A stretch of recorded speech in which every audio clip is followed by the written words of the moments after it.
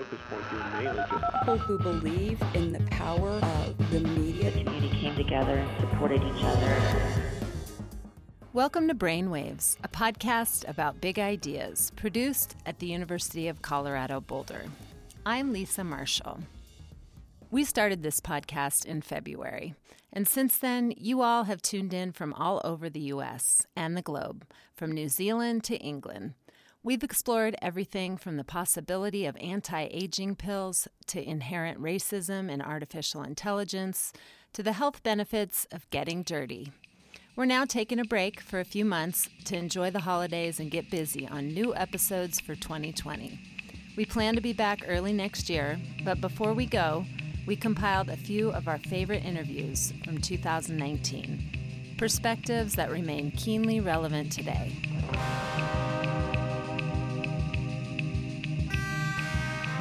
We'll start with a conversation with Liz Skews about the state of news and our trust in it.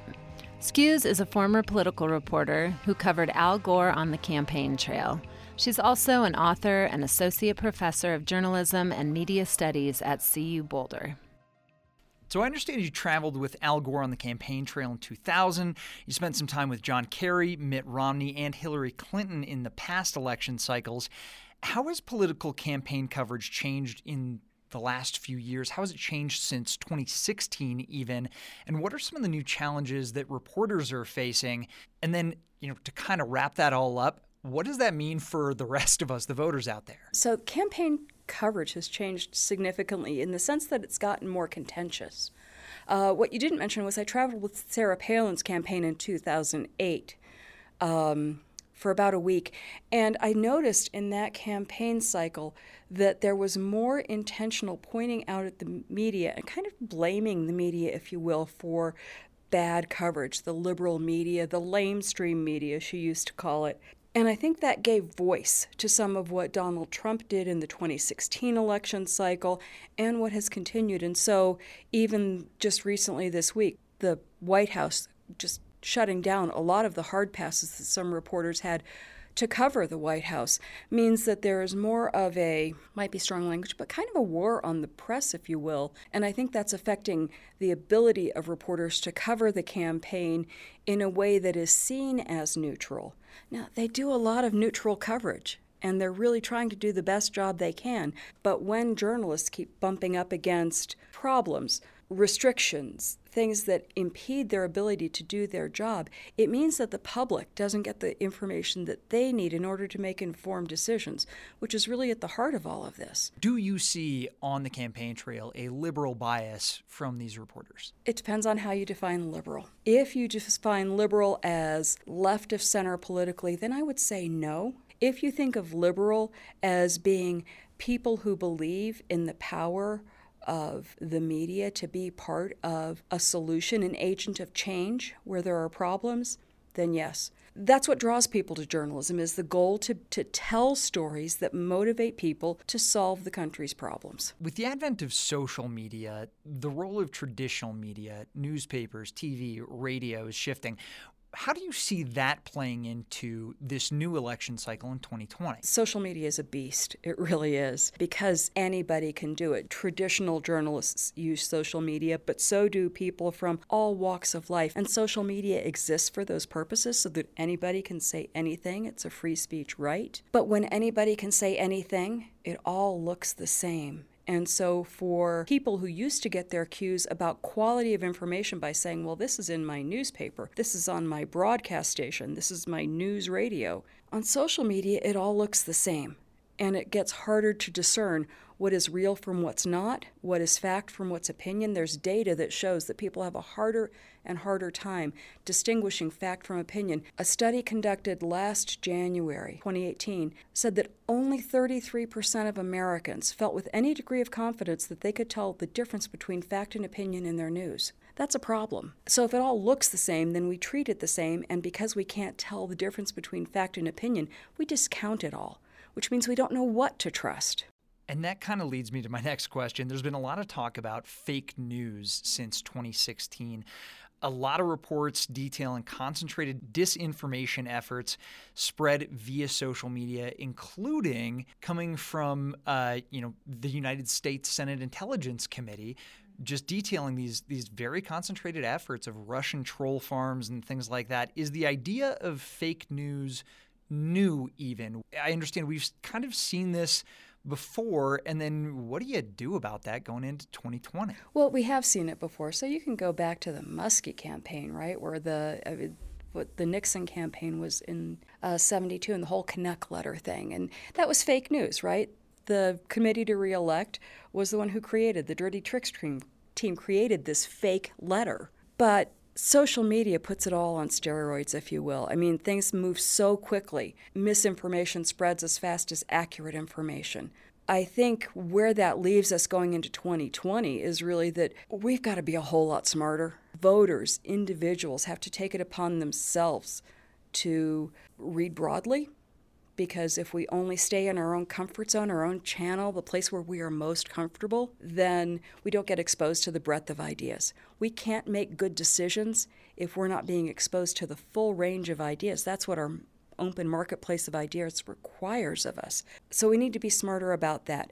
We need to be smarter about saying, what news can we really trust and what news can't we trust? Because some stuff is crap. Do you have maybe a couple of tips for people listening at home on how they can kind of protect themselves against fake news when you're right, it is hard to differentiate between real news and something that some kid out in Siberia came up with? So one of the easiest things to do is look at some of the web browser extensions that you can install. So there's things like Trusted News or NewsGuard. You can install them right on your computer and they color code your news. There's a green check mark if it's from a reliable source. There's an icon with a bunch of little people if it's crowdsourced news. There's a red X if it's, you can read this if you want to, but don't trust it. So there are things that you can do that are just easy to kind of say, how much faith should I put in this? Vanessa Otero, I believe her name is, does a media bias chart. Now, she's done a pretty good job with it. You can quibble with some of her judgments about where things go, but her media bias chart looks at news both from where it falls on the political spectrum, but she's got another layer of grid which looks at how high quality is it. So it might be slightly left or slightly right of center, but if it's high quality, great. But if it's not, if it's down at the bottom, leave it alone. Or read it just for entertainment. Read it for entertainment like eat a Twinkie because it tastes good, but not because you expect anything valuable out of it. And then kind of final question. Do you think we're actually going to see this kind of fake news coming into 2020, or are we taking the advice of experts like yourselves? Are we doing a better job, or is it just going to be kind of 2016 part due? I think there is going to be as much attempt as ever to push fake news, and the question is going to be how smart are we about resisting it. But it was successful in 2016, so the people who did that in 2016, sure, they're going to try it again, and they're probably going to be a little bit smarter about doing it. Okay. Liz Skews, thanks so much. You're welcome. Thank you. Up next, we have Brian Henry, a team member of the Bureau of Land Management who helps predict what wildfire season is going to be like. We talked to him back in May, but given the current situation in Los Angeles, his insights seem all the more important. So, Brian Henry, what does the forecast look like for the western United States, basically wildfire central for the United States, going into the summer of 2019?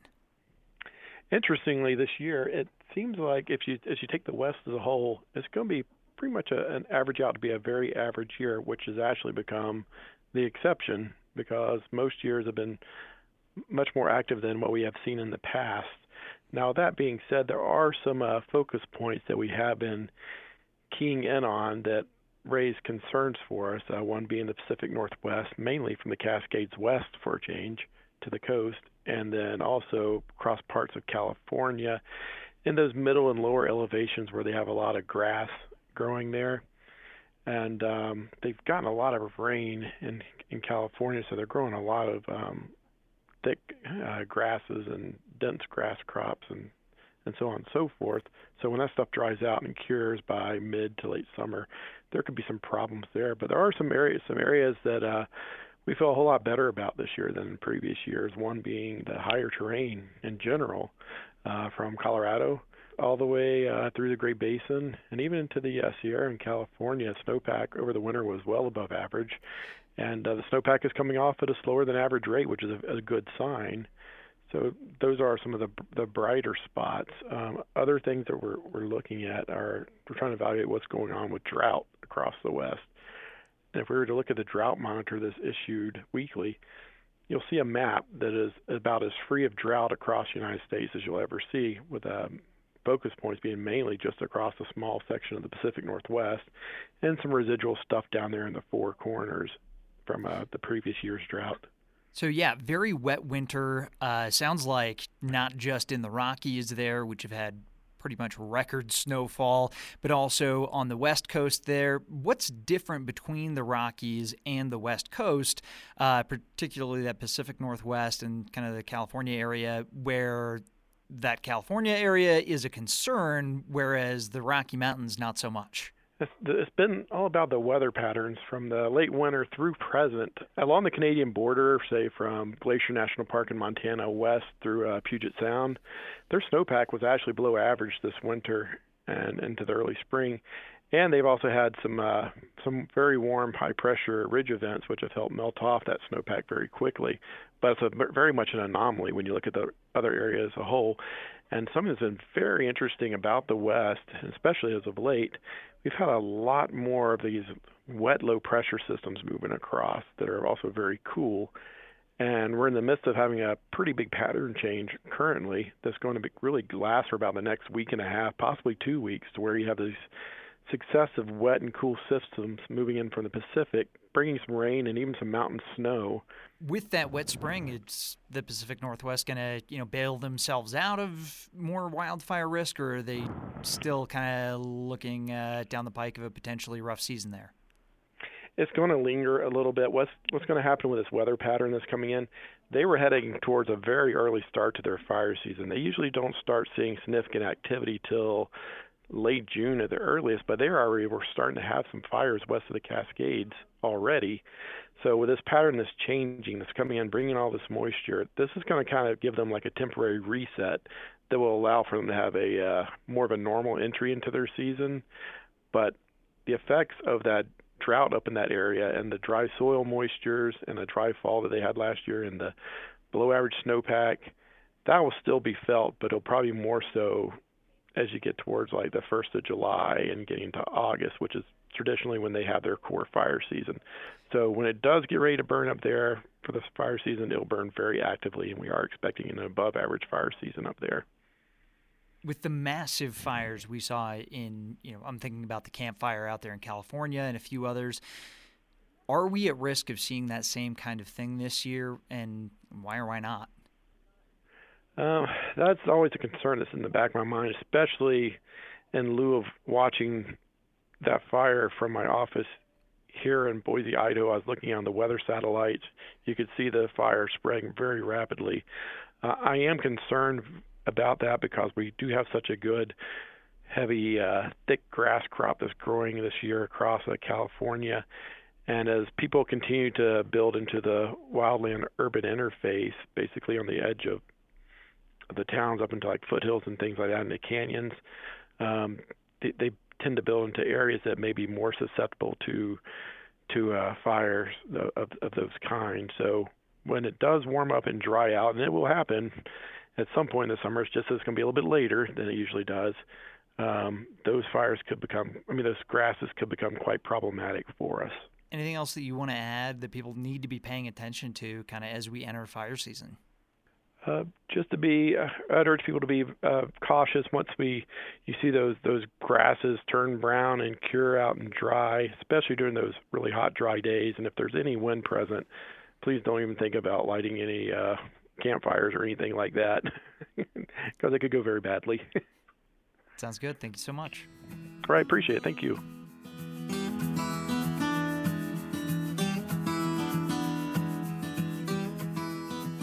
Next up, Brainwaves' Cole Hemstreet brings us a candid chat with Mel Tucker, head coach of the University of Colorado Boulder football team, about what's being done to make the sport safer. Mel Tucker has lived a football life. Before becoming the head coach for CU Boulder this offseason, he played football for the University of Wisconsin in the early 1990s, was defensive coordinator for the Chicago Bears as well as the University of Georgia last season. He was even head coach of the Jacksonville Jaguars for part of the 2011 season. Now, standing on the sideline of CU's practice field, he sees some changes from when he started more than 20 years ago. Well, the players are bigger and faster and stronger, but in terms of the way we teach football and the techniques that we use for blow delivery and tackling, I think the game is safer than it's ever been, just in terms of teaching the players to keep their head out of the game. You know, that's been a big point of emphasis now for quite some time. You know, really a lot of the rule changes that we've had, you know, starting in the NFL years ago. I mean, I'm thinking, 2005, 6, 7, when I was in the NFL, there was a real strong push to eliminate, a lot of concussions. Concussions aren't just a problem for the NFL. It's the same thing for us. We talk to our players about taking the head out of the game, and tackling, always having your eyes up, see what you hit, hitting, delivering a blow with a shoulder and a forearm and not leading with the head. And that's somewhat different than what we've heard growing up, as kids playing the game. And so a lot of those hits, back in years ago, that were a highlight type of hits. Those hits now will result in a penalty and an ejection. Tucker says as the game changes, so does the way he coaches. I always make sure that our coaches are saying the same thing that I'm saying. And so we never tell a player to stick his face in there or put your face in the fan or knock his head off or anything that has to do with the head. We don't reference that. So it starts with me. I watch every single drill that we do every single day because my number one job is to make sure that our players are safe. And that responsibility is on everyone else's shoulders too. If a coach sees a player, if a teammate sees a player that he thinks may be a little banged up, one of our doctors, our trainers, and we also have spotters in the booth, immediately go and see the doctor and get analyzed and evaluated, and there's protocol for that, and that player will not return to the game unless he's cleared to go. For Brainwaves, I'm Cole Hemstreet.